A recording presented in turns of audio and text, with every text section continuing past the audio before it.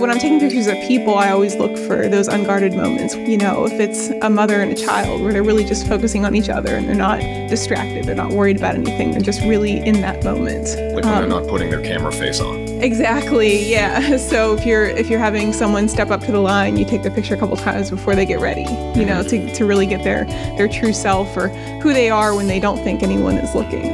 That's a great technique. I use that all the time. Yeah. And people often say, wait a minute, I'm not ready. And I say, yeah, that's right. I know that. Yeah, you are ready. Because that's really when you capture that genuine emotion. And I think that's really what I'm after. This is Beaver County filmmaker Christopher Writer Petty. Daniel Ross Kelly King. Powell, managing director. This is Beaver County artist Marlon This is Guest. Beaver County filmmaker Joseph Photographer Cheney. Erin Ninehouser. Podcast producer Kevin This Farkas. is Pamela Rossi Keene, the director of the Genesis Collective, and you're listening to the Genesis Collective podcast. The Genesis Collective, supporting local artists and their work, making art more accessible, and putting art back into our communities. I'm Kevin Farkas, one of the hosts of the podcast. On this episode, Erin Ninehouser talks about the art and artistry of capturing, preserving, and sharing the stories and images of Beaver County that matter most. And stick around after our conversation with Erin. Our public art highlight is something a little different and lighthearted. On this episode, we feature the Lion's Head Water Fountain standing guard at the 8th Street Playground in Ambridge, Pennsylvania. A reminder that public art can be fun and playful, especially for children. You are in Beaver County. Yes. And that's where we're recording right now in wonderful, always sunny Ambridge. Yep. Right, in Beaver County. Right from our dining room. That's right. This is our on-location podcast, so we're excited about this. Right, Brian? Very excited. This is Brian Shimini, our associate media producer, joining us today. Good to be here. I grew up in Newcastle in Lawrence County and then, went to college. I finished up at Pitt and then lived in the city ever since then, had an apartment, and then we bought a house on the north side and we lived there for about 5 years. And that was nice. But I just realized at a certain point that I was more of a country mouse than a city mouse. Not that this is very country, but more so than the city. So I was real happy to move out here to Ambridge in 2012. We settled in, found a great house. We have really nice neighbors. You can see many more stars at night. Where we used to live in Pittsburgh, we had a beautiful view of the city. Now we have a beautiful view of the steel plant across the street.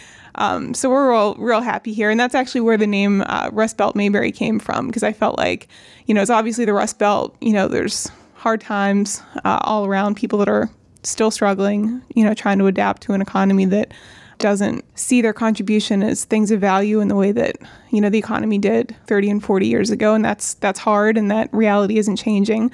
But there's still a sweetness and a kindness, in Ambridge and in Beaver County. And so that's, sort of where the name Rustbelt Mayberry came from. And so through this project, I've been able to talk to a lot of different people, meet people in all kinds of different situations. Sometimes it's, a man on the street thing where I'll stop someone, they're playing basketball or they're out at a community event. The woman that stands out the most in my mind is a mother that I met at a rally actually right down the street and, sort of in the town square in the park around substance use disorders, and people lost to, drug addiction, people who died from overdoses and different, drug-related things. And the event was hosted by Not One More, which is an organization to support individuals and families with substance use disorders. And they had a vigil there to honor and remember those whose lives were lost, and also to talk about where people can get resources and support. And so I thought it was really important to go to. And I met a mom whose son right now is in jail, working to get to long-term recovery from substance use disorders. And she talked about his struggle and hers as a mom. And, it was hard for her to talk about, and it was really hard for me to hear. And I think the photograph from that event of her is one of the most powerful that I've ever taken, because you could just see, sort of all the hurt and all the pain, but also, the toughness and the love, in her face and in her eyes for her son, and the hopefulness that he would one day recover. And, when we put that picture up, it got a ton of support from people posting, that the family were in their thoughts and prayers and to stay strong, and people sharing stories of similar things that they've dealt with in their own family. So I'd love to be able to do something like that with every picture, to not gloss over the real things that people are dealing with, and to be able to tell that in a way that's respectful and also galvanizes others to stand up and say, hey, you're not alone. We've gone through this too. We're here to support you. It's nothing to be ashamed of. Everybody struggles. And what's good about us as a people is that we, support each other and we're there for each other and, we have your back. That was, looking back, one of my favorite pictures and one of the, the interviews that I'll remember the most. I've also done fun things, just stopping kids on the court, playing basketball and talking to them about, what their favorite subject is, what they want to be when they grow up, their thoughts about going to college and things like that. Caught a lot of people out having fun in the snow, sledding, and just having a good time as a family. And so I like to capture all those different experiences. Sometimes I'll just, take a walk down the street and see who's out doing something interesting. Other times I'll look around for, different events in the community. I like to try to tell, good stories. So if people are coming together to volunteer, like I think just around Thanksgiving, I went down to the Center for Hope in Ambridge, and they do just a number of great things for people in the community. They have a food bank, they have a clothes closet, they have a computer lab, programs for kids, programs for people that are, working to get back to work and find a full-time job. They also do, Thanksgiving dinner. So I went over there and talked to some of the volunteers that were working, serving the food. They have different volunteers from area churches that come in, churches and civic groups, on Thursdays for the community dinner. So they serve people in the neighborhood dinner. And so just talked to some of the volunteers, got their stories about, why they volunteer, what they love about Center for Hope and, what they've seen, and just a little bit about what motivates them to do something community-minded, because I think those kind of stories are really important. Showcasing acts of, volunteerism, people doing things that are fun and interesting or unusual. Go to a lot of libraries. I went to the Baden Library a few weeks ago, and they have, I think a lot of the local libraries now have a program called Tail Wagging Tutors, which is just fantastically adorable, where they have therapy dogs that kids read to practice their reading skills. So having the dog there makes the child less nervous, and they get to practice their reading, and the dog loves the company. And so it was like one of the most heartwarming things that you can imagine, walking in and you see this sweet little boy reading a book to this adorable dog who's just loving it and, so excited to be there. And so I think a lot of the libraries have that program. I kind of want to try that. I know, right? Yeah, we do that at home with our cats, therapy cats. But so I look for things like that people might not know about. What I do is really modeled after Humans of New York, where we, the portrait, the photograph is the centerpiece, and then the text or the quote complements that. So it's that person's perspective on what it is they're doing or something they're grappling with or thinking about that day. But the picture is really the main attraction, and the picture tells a lot of the story most of the time, but the text is there too to clarify and to complement the picture.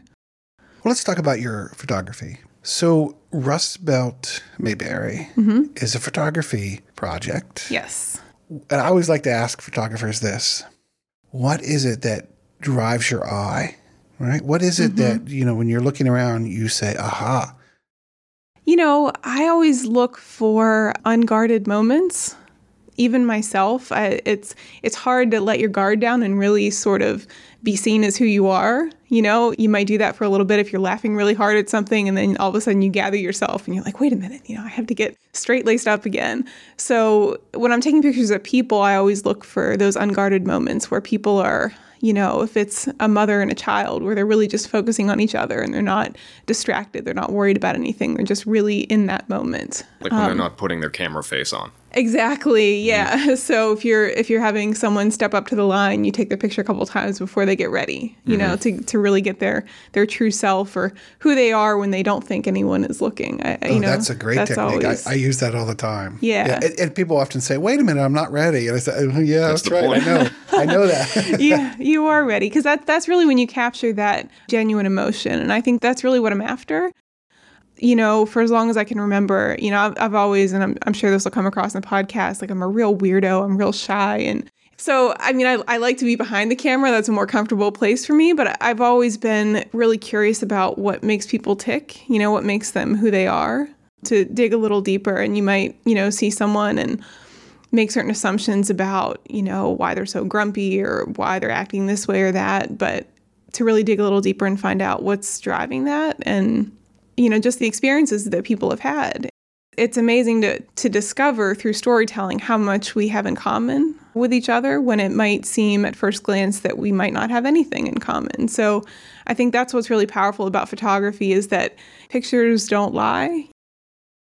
And I probably have 2,000 or 3,000 pictures sitting upstairs on my computer waiting to be edited and shown to the world. And I think part of that is, just general nervousness, especially when you have something that's more personal, You don't know how people are going to react to it. And you're kind of apprehensive, like, are they going to think it's good? Are they going to judge it? Right. And I'm trying to not be so hung up on that.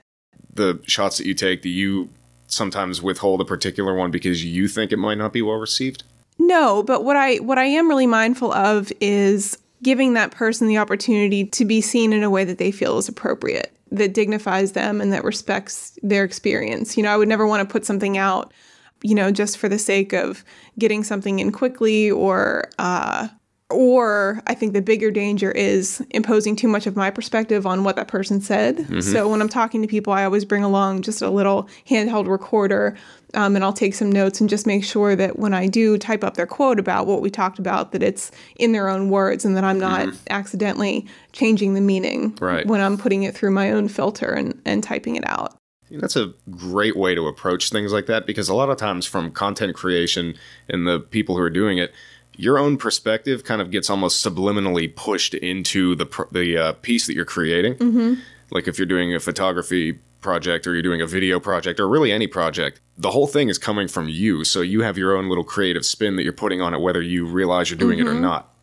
Yeah, and I tried a couple times I'll test it out. So I'll have the recording and sometimes I'll come right home and I'll try to type out what I thought they said, and then I'll listen to the recording and see how it's different and see how, my language and how I talk about things, comes through instead of theirs, and then of course wipe that out and just go with what they said.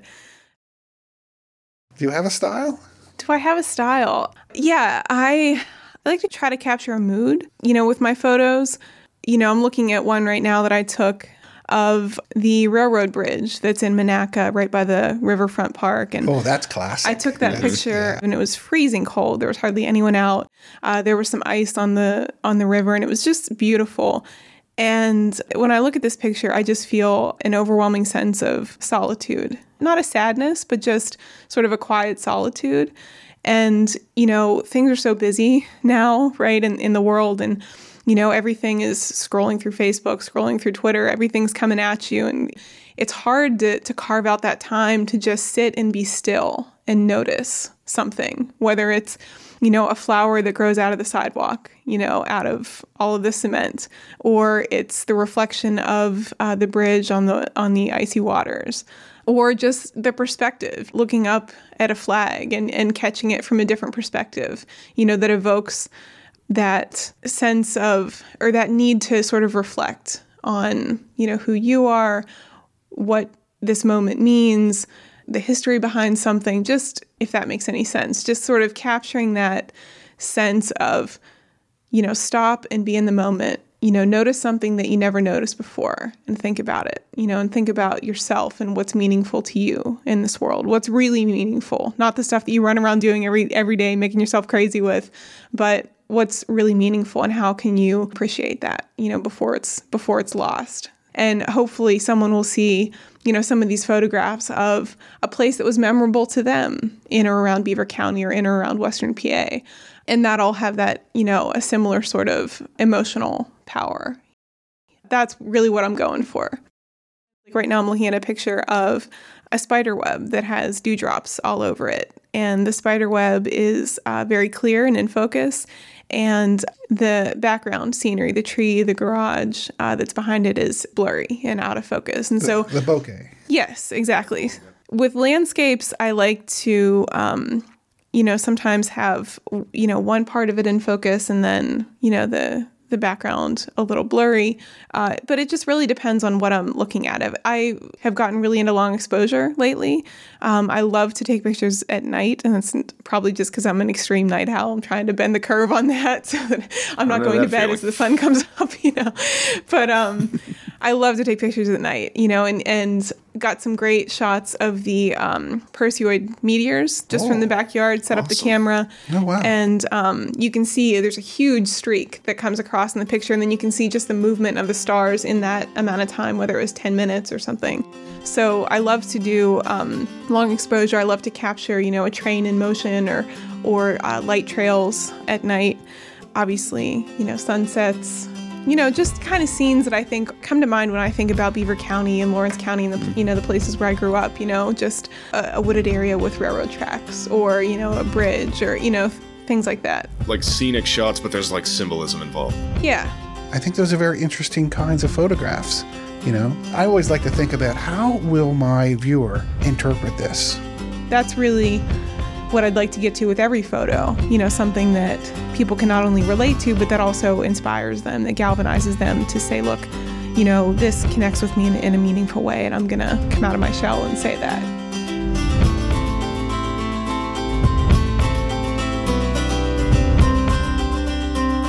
Hi, listeners. This is Dr. Pamela Rossi-Keene, and I wanted to tell you about a new initiative that is launching in September. We have been given generous funding from Heinz Endowment's Advancing Black Arts in Pittsburgh initiative, and they have funded us to call for voices of Black creative talent in Beaver County. What we're doing is this. We are seeking creatives of all stripes. Are you a musician? Are you a painter? Are you a spoken word artist? Are you a cartoonist? Are you a musician? Are you a designer, a photographer? Do you knit? I mean, seriously, whatever you do, we want to know about it. Here's the theme. We want you to reflect on the idea of being Black in Beaver County. Whatever that means to you is what we want to know. Is this a story of hope? Is this a story of frustration? Is this a story of celebration, of humor, of sadness? Whatever it is that comes to mind for you when you think of that theme and your own identity, that's what we want you to reflect on, okay? So here's what happens. You send us your work to hello@gcollective.org by September 30th. By October 15th, your works will be judged. We're assembling a panel of artists that will judge independently. The panel of judges will reflect on your work and grant 3 prizes. The top prize is $1,200. The second prize is $1,000, and the third prize is $800. Around the end of October, we will be having a public exhibit of these works, and we're really excited for that. Remember, this is exclusively for Black creatives in Beaver County. We are going to have a venue just for you to celebrate your creative work. Now, how is this work being judged? Well, it has to be something that we can display. It has to reflect on the themes. Whatever message you have, whatever feeling you have, whatever concept you have, it's going to be judged on these 3 things. Is it clear? Is it sincere? And is it unique? Is it individual to you? Artwork is an expression of the artist. The best art we can hope for is art that communicates clearly this unique feeling, this unique sensibility that comes from the artist. And so that's what we're looking for. Clarity, sincerity, and individuality. Now, here's something cool that comes out of this. It's not just the notoriety and the exposure that you'll get from it and the potential prize money, but the Genesis Collective has partnered with 3 local community development organizations in 3 communities, Midland, Aliquippa, and Beaver Falls. So in Midland, we have the Center. In Aliquippa, we have Aliquippa Impact. And in Beaver Falls, we have Neighborhood North Museum of Play. Those will serve as sites for a month's worth of classes for students. Who will teach these classes? Well, 3 artists, 3 creatives who supply their work for this exhibition. Do you have to win this exhibition to be granted employment with these teaching opportunities? No, you do not. This is a paid opportunity, and it's going to be a really great chance for you to get involved in the community, to get involved in the next generation of artists in our community, and to build your resume as well. So when you submit your work, what are you going to do? You're going to give us your work, high quality images or audio files or videos, and an artist statement. You're going to tell us who you are, what you do, what is your medium, what is your process, why you do it, and tell us about the work that you're submitting for this exhibition. Again, the theme is Being Black in Beaver County, and works are due by September 30th to hello@gcollective.org. We cannot wait to see the wonderful stuff that comes out of this call for work, and we're ready to share you with Beaver County and beyond. Wow. Thanks, Pamela, for letting us know about the Genesis Collective's Being Black in Beaver County Art Invitational. This truly is a major forward-thinking effort to support Black artists and creatives. You can find more details about this art invitational in the show notes to this episode. On each episode of the show, we feature a different piece of public artwork in Beaver County. So far, we've talked about the Armistice Letter, a grand 1937 WPA mural in the Beaver Falls Post Office. Up next was another public mural, a vital and connected Rochester, found at the intersection of Brighton and New York Avenues in Rochester, Pennsylvania. And on our last episode, we featured the interesting recycled metal butterfly sculpture in the pollinator gardens of the Sully Nature Park in Chippewa Township. But for this episode, we venture to the 8th Street Playground in Ambridge, Pennsylvania, to see a work of public art whose origin dates back a few thousand years to ancient Egypt. You see, to the Egyptians, the annual rising of the Nile River was a major event, bringing prosperity and life-sustaining forces with rising floodwaters. All this happened during the celestial time of Leo, the lion. In symbolic tribute to the lion and the gift of water, the Egyptians created lion head water fountains across the kingdom. Later, the Greeks and Romans and many other cultures across the ancient Mediterranean world copied the lion head fountains as not only public art, but also functional public utilities that enhance the quality of life. Who doesn't enjoy a refreshing drink from a public water fountain on a hot day? Now, most lion head fountains from the ancient world, including many modern replicas, are rather ferocious looking, and most are carved from stone or marble, and perhaps cast from bronze or masonry. But our lion of Ambridge is a little different. It was created for children, so it's not so ferocious. But I'm sure, to the mind of many kids, it's quite a delightful fright to stick their heads into the open jaws of a lion. Our lion isn't made of marble or bronze, but instead of colorful fiberglass and resin, and it stands nearly 5 feet tall. It was handmade on a mass production line by Avalon Studios in Minnesota, whose artisans have modernized the sculpture to make it more pleasant, durable, and functional for those with special needs. It's low enough to accommodate little children and those in wheelchairs. This new fountain was a gift of the Lions Club, of course, in the fall of 2019, and it was dedicated to the memory of Larry Kempa, former postmaster of Ambridge. To learn more about this, take a listen to an audio report and see photographs from the dedication by Beaver County Radio's Sandy Giordano. We hope you will stop by the 8th Street Playground in Ambridge to see the Lion's Head water fountain, and go ahead, be a kid again, and stick your head in there and take a drink of water.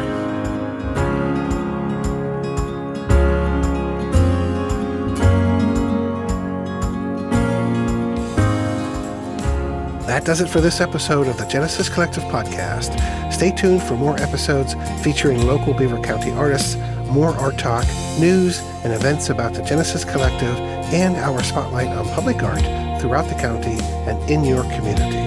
And be sure to rate, review, and subscribe to the Genesis Collective podcast wherever you get your podcasts. And visit us on Facebook, Instagram, YouTube, and our website, gcollective.org. I'm Kevin Farkas. See you next time. You are listening to a production of the Genesis Collective, supporting local artists and their work, Making art more accessible, and putting art back into our communities. What I want you to know above all is that the Genesis Collective is about you. It's about our community. It's about something that is crucial to who you are as a human being. It taps into a power that we don't realize we have. Artists are making things. This is who they are and what they want to do. Please dream with us, get involved,